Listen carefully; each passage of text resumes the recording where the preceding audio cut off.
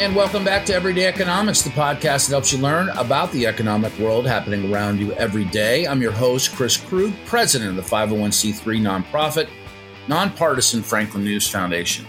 Everyday Economics is a production of America's Talking Network. You can check out all of our great podcasts at americastalking.com. To support Everyday Economics and podcasts such as this one, please make your tax-deductible charitable contribution by clicking the link in the show description. We are recording today's episode on Monday, June 5th. Joining me as always, Dr. Orphe Divounguy, PhD economist and all-around good chap.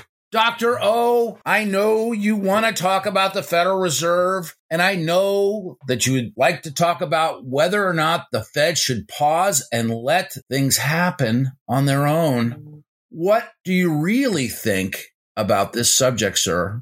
For the longest time, I've been saying, look, inflation is going to come down. People just need to take a deep breath. Inflation is going to come down, right? It's going to come down, but it's going to be a bumpy ride. You have been saying that for months. And we knew that because we if you look at housing being the most important household expenditure, the largest share, we saw market rents coming down a year ahead of CPI rents. And that's well known. And finally, right, CPI rents actually came down, right? The rent components in CPI actually came down to reflect the fact that the housing market had slowed down already. But now here's the concern. The concern for the Fed is that, inflation might still be too hot, and not just too hot, but accelerating. That's the big concern now, right? So we know the housing is going to be a drag on inflation, but there's everything else.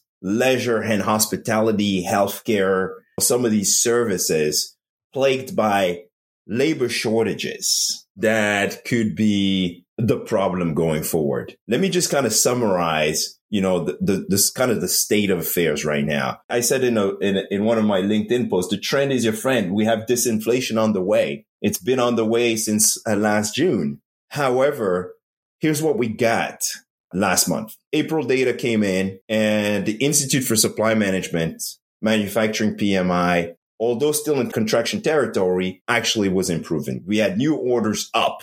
We had the price of goods and services up, right? Their price indexes up. Then we also had the ISM services PMI, right? By the way, this is a leading indicator. They basically look at purchasing managers, and purchasing managers telling them what's going on with the real economy, what they're getting, new orders, right? Services sector expansion continued in April. New orders up. The leading indicators showed an increase in activity. Then we had job openings, the JOLTS report come out, and it showed an uptick, right? Like more vacancies created in April. Again, very tight labor market. And that resilient labor market is supporting consumers despite the tighter credit conditions. You have consumer spending supported by a strong labor market and pretty robust wage growth. By the way, wage growth eased a little bit, tiny bit in the last jobs report. Wage growth is still very high, very, very high, right? Not at a level consistent with the Fed's 2% core inflation target. Then we saw a hotter than expected consumer price index in April, increasing from the previous month.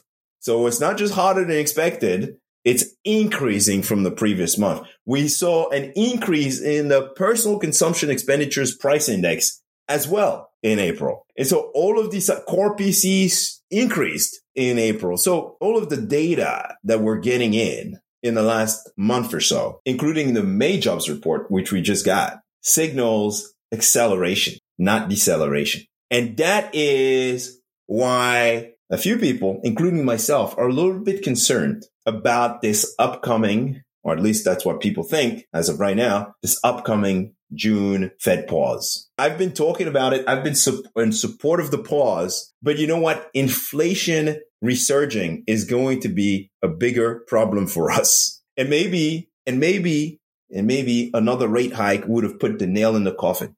Just maybe. All right. So in June, we're expecting the Fed to do nothing. I mean, that's your perspective. That would be the show. That's right. I think that's the market's expectations now, that the Fed's going to pause in June. All right. So what do you think the Fed will be looking at in July to then further inform it as to what its next move could and should be? It's definitely going to look at, first of all, it's going to be CPI and PCE, right? PCE being the most important. It's going to look at these factors. It's going to look at the labor market. The Fed really believes that if wage growth is increasing, services, spending, prices are going to go up. Really believes that. And so I think that's going to be the focus. A lot of people that I talk to say, look, maybe a pause is necessary. Since the 70s, we never had 5 percentage points increase in less than a year. So maybe a pause is in order just to kind of see what happens next. I mean, a lot of people say, look, inflation, prices are high. That on its own ought to slow down people a little bit. And then at the same time, the fact that we have massive rate increases over the past year and household finances deteriorating, that's going to help as well. That's going to help cool things down. And I'm hopeful that's the case. I know rent inflation is definitely going to be a drag on inflation, but the rest has to come from moderating wage growth. And so the only way wage growth cools further is if we continue to see an upsurge in labor force participation or a decline in hiring, big decline in hiring. JOLTS is not showing that yet.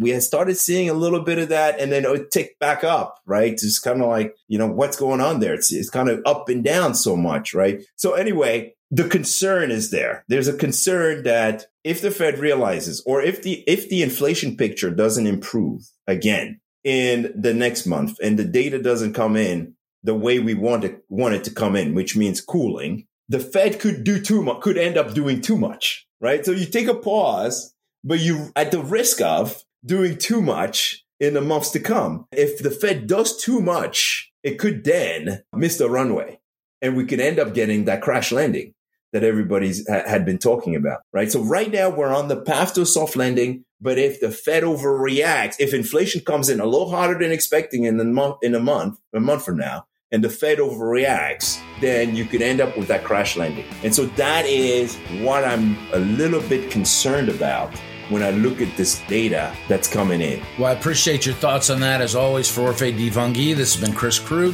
Subscribe to Everyday Economics and dozens of other quality podcasts at americastalking.com.